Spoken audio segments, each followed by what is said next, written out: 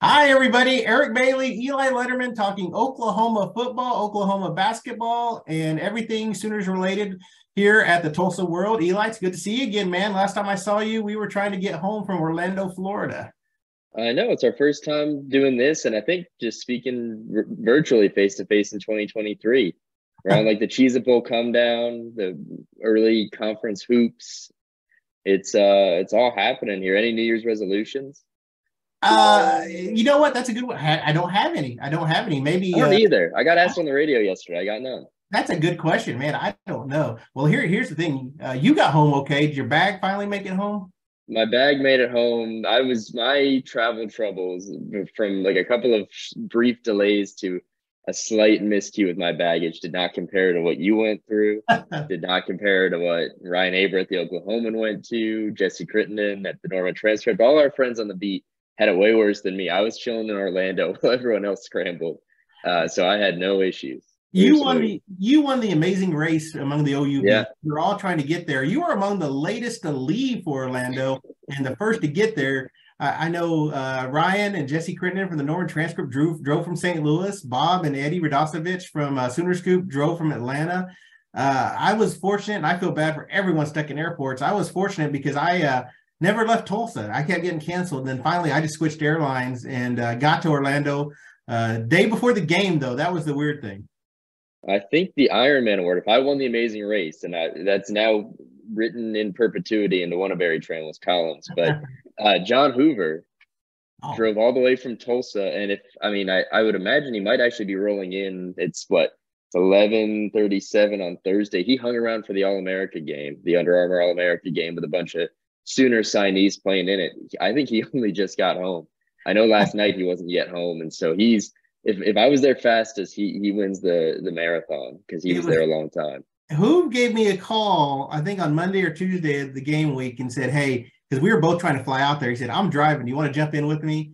For a split second, I thought, yeah, but then I saw how long a drive that was. Let me take my chances on another airline. So You who does just knew I that? was already in Orlando. Yeah, and he beat me to Orlando. You He could have got just there.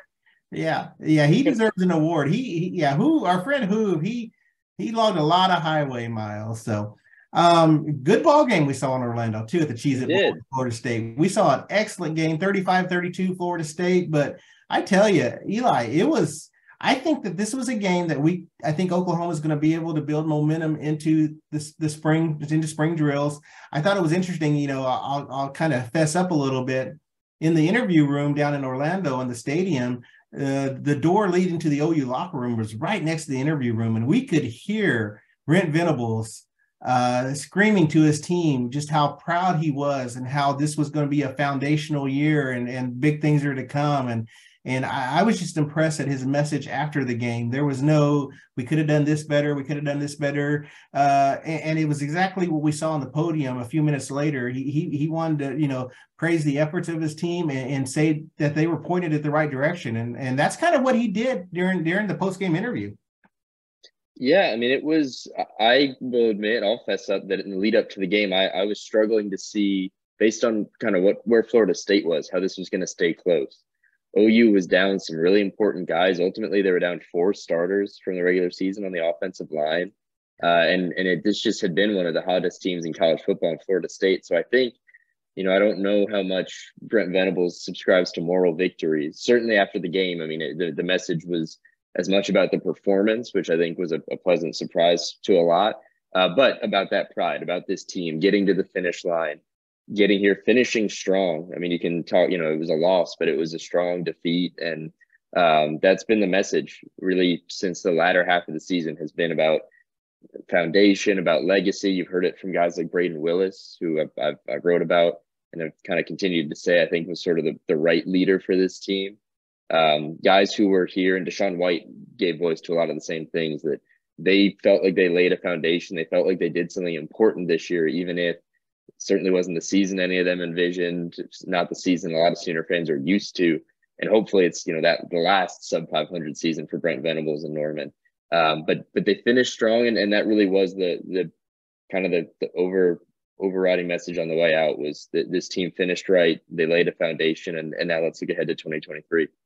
It's really interesting because you saw some of the leaders for the future, some of the playmakers. When you saw someone like Javante Barnes and Gavin Sawchuk, you wondered who was going to run the football after Eric Gray declared that he was moving on to the NFL draft. And you saw 200-yard rushers against a very good Florida State defense. Oklahoma ended up, I think, around 255 rushing yards, which is the second most the Seminoles allowed all season. And what impressed me was not only the running ability of these two players, especially Sawchuk, who we only seen carry the ball twice leading into this game, but also you mentioned also the offensive line, four newcomers on that offensive line, and they were able to impose their will.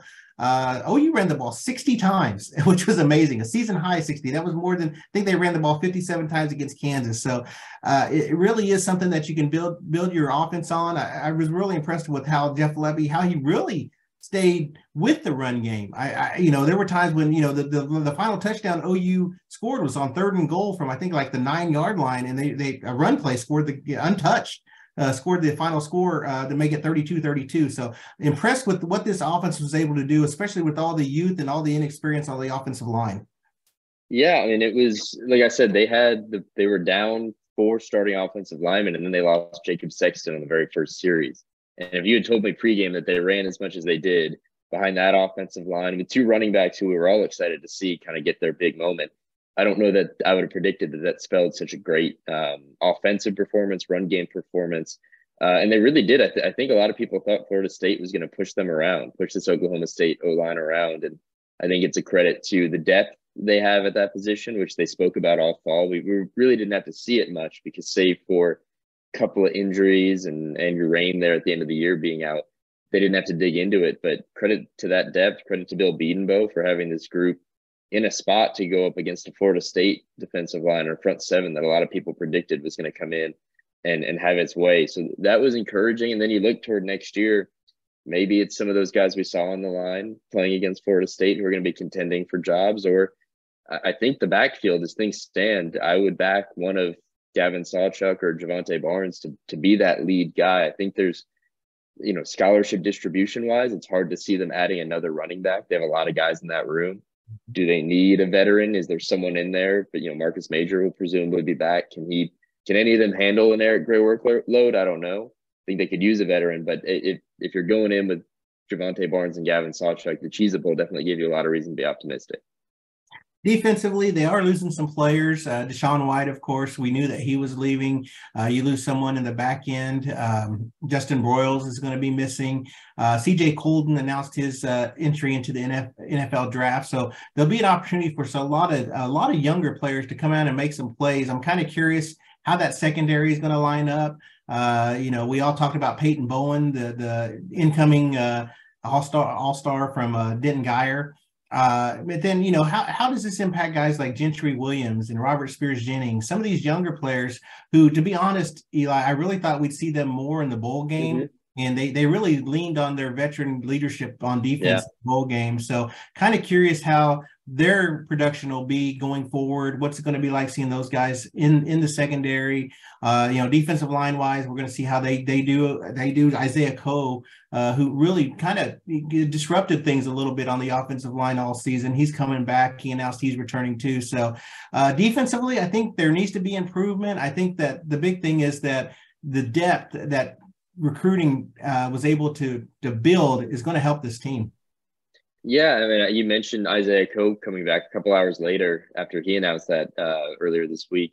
Woody Washington announced that he planned to return. And I think that's really important because you mentioned that turnover in the secondary, and they're going to bring in Peyton Bowen. They've got Kendall Dolby coming in from NEO. I mean, he's the top junior college cornerback in the nation. Is he going to can he contend for a starting job? He's really versatile. He could maybe play that cheetah spot too, but there's going to be turnover, and to be able to return your number one cornerback, knowing that other position may be, could it be Jaden Davis? We don't know what he's doing yet. Could it be Kendall Dolby? Is there someone we haven't thought of yet or who isn't in the program yet? But knowing you've got Woody Washington in a secondary that's going to turn over, I think is a big win, and it's part of that building block toward what, hopefully, if you're a Sooner fan and if you're Brent Venables, is going to be an improved, a more stable secondary. It starts with guys like him being back.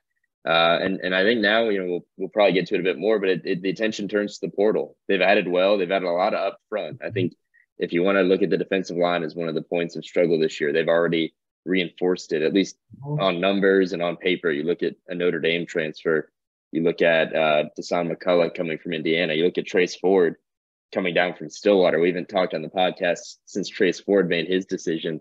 They've reinforced there. I'm curious to see where else they feel like they've got to look. And obviously, as we talk right now, Dillon Gabriel and Marvin Mims are the two big names that have not yet signaled their plans for next year. And certainly whatever they do will have some serious bearing on what the Sooners have to do.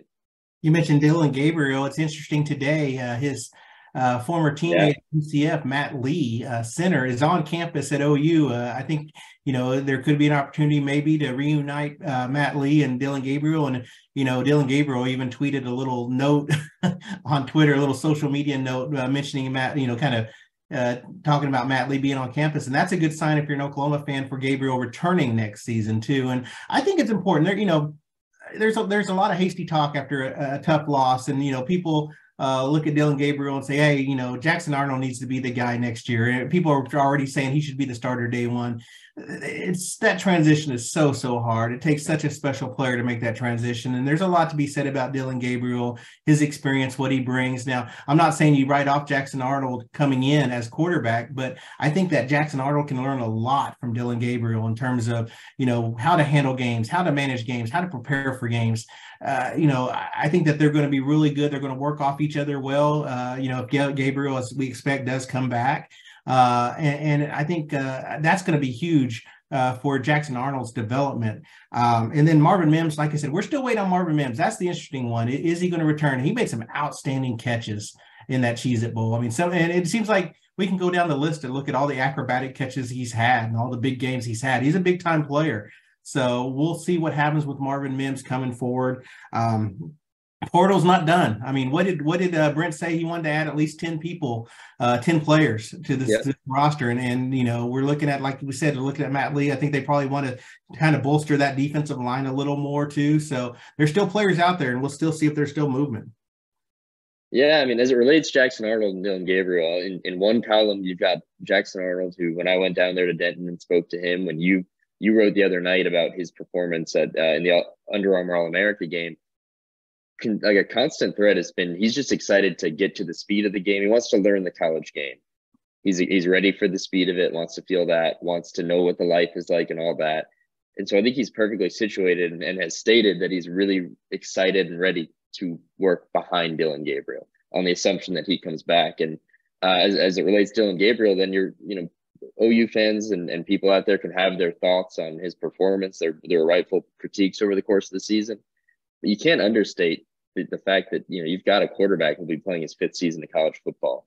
And we see every year, I mean, you look at Max Duggan right now and Stetson Bennett, two of the most experienced quarterbacks in the country, are the two competing for a national title on Monday. And I'm not setting those expectations for Dillon Gabriel and the Sooners next year, but I think, knowing what maybe the lack of depth the Sooners had behind him this year, there's probably an element of being grateful for what they've got in Dillon Gabriel if he is indeed back next fall. Jackson Arnold had a huge game in that Under Armour game. He led the game. He had the most rushing yards. He had 50 rushing yards. He had 100 passing yards, which led all passers. His team only had 5 big plays. He had 4 of them. He really shined against the defensive line. There were a lot of times he didn't have time to throw, time to run, because they were placing a really good defensive line on the other side of the ball, which included David Hicks, of course, the Texas A&M guy we've talked about in the past. But I was really impressed with Jackson Arnold in that Under Armour game with some of his skill set. I mean, we've seen it in Denton, and we saw it a little bit on ESPN this week. And of course, it's tough to play in those all-star games because everything's man-to-man coverage. And in a way, it could be easy for a quarterback because everything is man-to-man coverage. But he was able to make his reads, make his throws. I was impressed with him. Let's go to the Under Armour game a little bit. You're going to have to help me out again. PJ, help me out. Adebawore. Like I said, I can spell it. I can't say it. I'm going to call him PJ. Sack in the second quarter, and he had a couple tackles. Really impressive with his length. And I knew that going in. We had a chance to go up to Kansas City and talk to him. And I was just impressed with just how long he is. And the coaches have mentioned that in the past. And he really disrupted things. Lewis Carter, a linebacker, just we got a chance to talk to Josh McCuistion with Sooner Scoop before the signing class was signed, and he had mentioned that Lewis Carter was someone that he was really, really impressed with, and we saw it. I mean, he's not afraid. He loves violent hits. He wasn't afraid to be physical out there. He had 5 tackles, second most for his team. I was impressed with him too. Peyton Bowen, Jacoby Johnson, they got some playing time. Peyton Bowen had 1 tackle. Really didn't call his name a lot, but he was out there. Jacoby Johnson, the guy you're familiar with. You had a chance to talk to Jacoby. Big third down pass breakup too. So this All-Star game, it was fun to watch just because they had a chance to watch future Sooners play. There were 8 that were invited, 7 took part in the game. So it was a good thing for Oklahoma fans to see what the foundation is going to be like in the future. Yeah, I think Lewis Carter is the one who jumped out to me. Jackson Arnold continues to impress, but Lewis Carter is the one that Brent Venables spoke really highly of on the day the early signing period opened when he spoke about this class. And you look at that linebacker position. We talk about next year. I'm not projecting anybody to step in there, but if this year was the year that Jaron Kanak and Kobe McKenzie and Kip Lewis were sort of in at least the mix at times to be in that 2 deep, I wonder if Lewis Carter, in a group that I think, unless they were to add to it through the portal, which they might still do, is again going to be thin and just looking for depth. I wonder if Lewis Carter is that guy. I thought another in that category might be Sam Omasigo, but we'll see when these guys get on campus. But I think that linebacker position seems to be one where they feel like they're recruiting certain guys, these very athletic, versatile guys, that they can get them in early. And so I wonder if Lewis Carter might be one of them next year. Now, Eric, if we're capping the season here, I teased some trivia to you before we jumped on. So I was doing some work for a story that'll be in the Tulsa World tomorrow today, some research. And there's been 11 coaches since Bud Wilkinson was hired in 1947. Brent Venables this year, the Sooners finished 6-7. That's a win percentage of 0.462. Where does that win percentage rank among the 11 coaches since 1947 in their first year at OU? That's a great question. And I will let everyone listening, the first person I thought of was Gomer Jones, but I think Gomer Jones is ahead of Brent because I know Gomer Jones is. Yeah, and I know Woody Woodenhofer. That's not the right coach. That's your former Missouri coach, Howard Snellenberger. I know that he was 500 in his 1 year. For reference, Gomer Jones 6-4-1 with a 591 win percentage and 64. Schnellenberger 5-5-1 and 95. So both ahead of Brent Venables. And I have no cheat sheets in front of me, so I'm trying to think. Barry Switzer, Gary Gibbs, they had great years. Bob Stoops, of course, had a good first year, 7-5. I do remember that. And Lincoln Riley, of course, took them to the Rose Bowl in 2017. Gosh, this is a great question. Now, when you get to Bud Wilkinson and some of those coaches, Chuck Fairbanks, I'm at a loss for what their Fairbanks had a great first year. Yeah, Fairbanks had a good first year. Okay, you can tell me that. I'm going to go with, out of the 11 first-year coaches, I'm going to go with 10. I think he may have been ahead of John Blake because I know Blake had a tough first year. That'd be. I wish I had a bell here. I can hit the mug. You got it. He was 10th among them. John Blake was 3-8. Okay. But that is the only coach in that time span who had a finished their debut season with a worse record and a worse win percentage than Brent Venables in 2022. What it means, who knows? That whatever bearing that has, but I found that to be an interesting kind of historical guide. Let me ask you this: who was 9? Who was ahead of? So it is John Blake at 3-8. It's Venables at 6-7, and then Schnellenberger, Stoops, Jones ahead of him. Jim McKenzie, I think he's the only one we haven't mentioned. It was his only year. It was 66, 6-4, and then you get to Gary Gibbs, Bud Wilkinson, Lincoln Riley, and Chuck Fairbanks. Interestingly, was only behind Barry Switzer for the very best debut season. Switzer, I guess, benefits a bit from a tie. They were 10-0-1. Fairbanks was 10-1. I was learning to do some basic arithmetic this morning. Well, you put this in perspective, Eli. 11 coaches since 1947. That's like 75 years. Almost 75 seasons of football. It's 75, isn't it? If I do the math. Pretty good. Yeah, with just 11 coaches. That there are some programs that have 11 coaches in the last 20, 30 years. So so that's a big deal. So And Bob Stoops, lower tier of that group. That's the crazy thing. 7-5.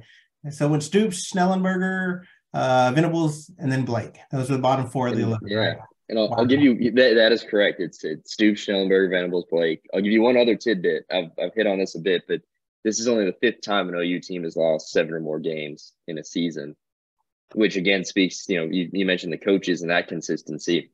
Talk about consistency here. There's not a lot of schools that can say that.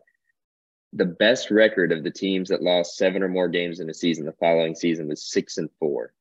And that was Jim McKenzie's lone season in Norman in 1966. I wonder if they'll if that's the bar, the watermark. I'd imagine the goals in Norman are getting set a lot higher for 2023, but that's the mark. No one else did better than 6-4 after one of the 4 previous 7 lost seasons. Gosh, we'll see what happens. I know the non-conference schedule next year is a little bit kinder than what it's been in the past.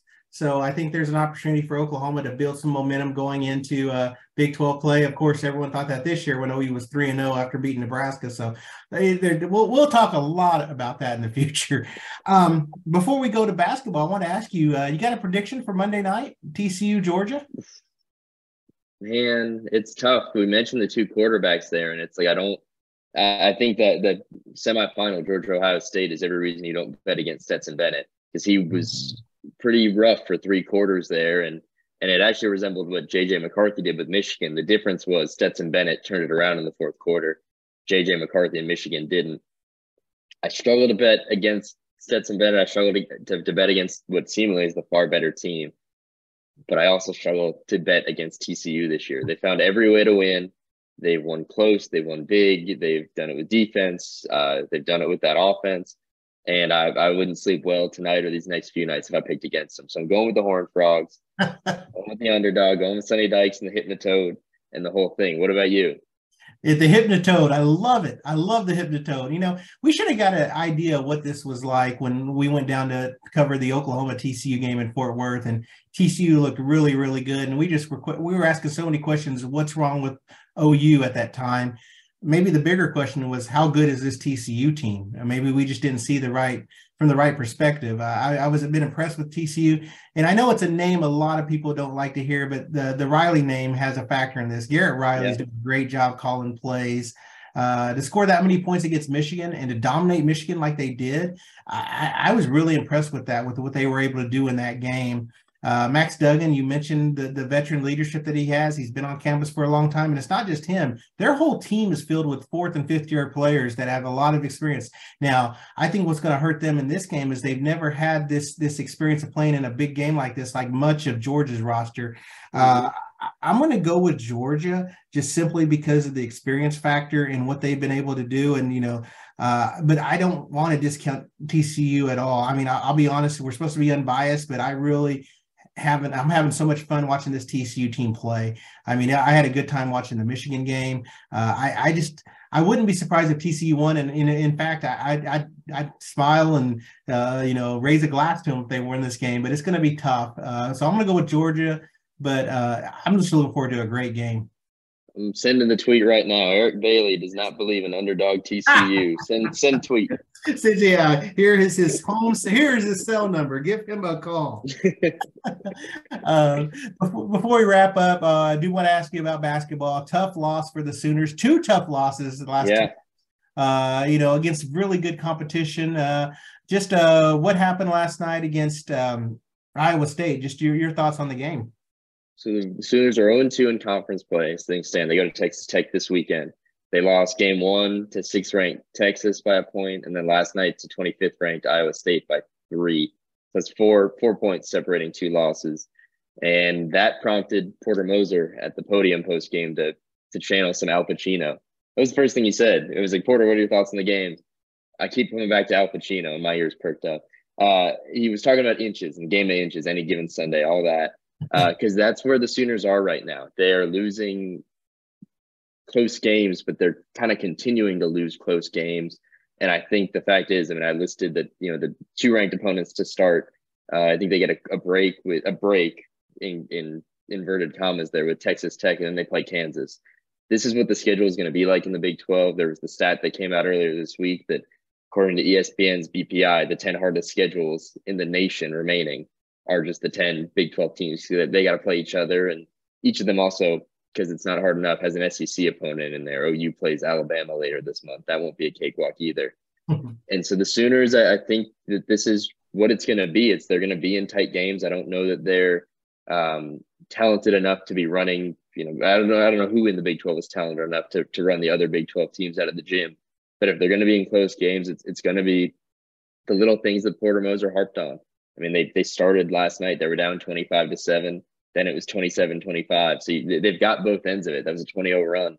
But it was the execution late. There were some late turnovers. Some of it's just shot execution and some of the defending. And that's where, that's what left Porter Moser kind of exasperated, was another tight defeat in a game he felt like they could have had. And he probably knows that, if this is going to be decided on the margin, if March comes around and it's going to be a game or two that they need, 0-2 start in the Big 12 is not going to help them. What's impressed me, and we talked about this a little before, is just the play of Bijan Cortez and how he seems like he's turned a corner. And I know there were talk about, is he going to stick around? Was he going to transfer? What was going to happen after his first year? But I think he's really turned the corner, really just kind of engineering the offense really, really well. And I think we also saw what happens when Grant Sherfield has a tough game, what's going to happen to this team, because I know he had a tough game against the Cyclones as well. So a little bit of moving pieces. You're learning as you go. But yeah, Cortez and Sherfield, I think those two, the impact and lack of impact really interested me last night. Well, that's the thing. You had a 3-point loss to a ranked team that just knocked off Baylor, and your best scorer, Grant Sherfield, had his worst scoring output as a Sooner. He'd scored in double figures every game before last night. Last night, 4 points, 1 of 7 shooting. And so it did fall to Bijan Cortez, who's been great off the bench. Lo Suzan has been good as well. I think if you want to look at what maybe is there to change for the Sooners, I think that who they're going to have to roll with inside. Tanner Groves, you're hoping he has nights like last night, 16 and 8, and he stayed out of foul trouble. But that's going to be him, Jacob Groves, Sam Godwin, Jalen Hill. Those are going to be the forwards. I wonder, maybe if finding different combinations between Cortez, Sherfield, and Uzan is the solution, because Porter Moser has spoken about, Lo Suzan, who's been great. I mean, he does not look like a freshman very often. Looking like a freshman playing in the nation's toughest conference, is he better off coming off the bench? I don't know. But Bijan Cortez last night was the charge behind the big run that brought them back into the game. He was important for them in the second half, and he has been. And maybe the bench is his best role as well. But I do wonder if you're looking at adjustments they can make in terms of personnel, maybe it's rotating those guards in different ways. At one point, I think we saw all three together last night. And I'll give CJ Nolan some credit, probably his best game off the bench. And Porter Moser said that was after his best 2 practices of the year. So it's where the Sooners are. I think we're going to be having a lot of similar conversations. Maybe the losses will turn to wins, but they're going to be playing close games against quality opponents from now until that first week of March. And so we'll see where this goes. But Eric, the OU women. Tough loss for the Sooners at home against Baylor. And it's funny because Baylor, that's turned into a little rivalry. I know OU was able to sweep the Lady Bears last year and then lost in the Big 12 tournament to Baylor. And then first game back, 81-70, Baylor defeats the Sooners on their home floor. Tough loss. It was a tough loss. OU couldn't get any rhythm.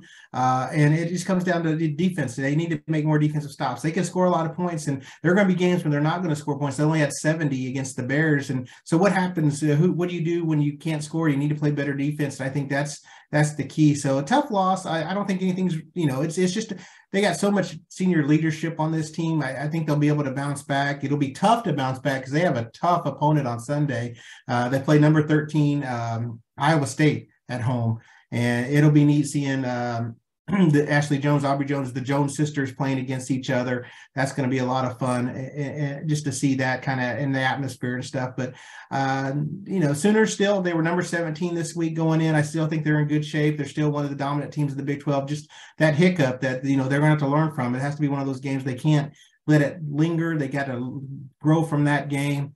I know you're going to ask me about Taylor Robertson. She's getting close to the record. I think, do I know the numbers off the top of my head? No, but I know she's getting close to the record, and I wouldn't be surprised if she doesn't do it in the next 4 games. So 3-pointers, of course, we're talking about the 499th NCAA record of 3-pointers made in her career. So that's where she's closing in on. So, but yeah, so women's basketball still, I think they're still a top 25 team. They're still a veteran team. They're still going to have a good year. Just a tough loss for the Sooners. Where would this team, and like you said, they're top 20 and I think top 25, and I think there's hefty expectations for this group. We know they can score, and we know they've got the shooters. Where do you feel like they've got to improve or make some fixes between now and March? Just continue to do what they did, but, take care of the ball a little more, try to cut down on turnovers, but that's just a product of the way they play. They entered this game leading the nation in assists. They throw the ball around a lot, and it's not the turnovers. I think you can live with them because they get good shots off their passes, but there's going to be times when you're throwing the ball away, trying to make things happen. So I think if you can take care of the ball just a little more, not as many empty possessions, I think that's huge too. And defensively, I mean, there's sometimes going to be matchup issues. I mean, sometimes they're not going to have that big person in the middle to kind of stop people. But I think taking care of the basketball and just playing a little better defense. The goal for Oklahoma right now, and they're in a tough conference as well, but the goal for Oklahoma now is try to get that top 4 seed so you can be on your home floor to start the NCAA tournament. I think that's the big thing right now. It's, of course you want to win a Big 12 championship, but to do that, you have to win a lot of games. And I think if they can put together enough wins and some quality wins, they lost a chance against Baylor, but if they can get some quality wins, get back in that top 4 and host an NCAA tournament regional, I think that would be big for the Sooners. Certainly. Well, Eric, I think that does it for us. One of our longer editions. I guess we just had a lot to get out in the new year. And, that's the thing. It's been so much fun. There was a lot to talk about. A lot of things happened in 7 days. I mean, just think, last 7 days ago, we were in Orlando eating lunch at some Brazilian restaurant. Is that correct? Man, that was the highlight of the whole trip. The game was fun. But man, when I dragged the beat to a field trip, the cultural immersion at this Brazilian bakery, that was the highlight of the whole thing. Awesome, man. It was they had a statue. It was at Marta that was in the parking lot. Oh, that was so cool. Yeah, the Brazilian soccer star Marta, which that was rather cool. And food was great, atmosphere was great. I quite enjoyed that. But you're exactly right. That feels like ages ago now because so much has happened. And I can say this: we're about to sign off. Dylan Gabriel is tweeting out memes with his former center on campus. So there might be more news for us to follow here soon and to talk about the next time we're on here. It's crazy. It really is. So, well, for Eli, Eric is Eric Bailey, TulsaWorld.com for all your coverage. Of course, Spotify, Google, Apple, everywhere you hear your platforms for your podcast will be on there. And I look forward to talking to you again. We'll talk more Oklahoma football next week. Oklahoma athletics, excuse me. Everyone out there. There we go. Have a good week. Thanks so much. Thanks for listening.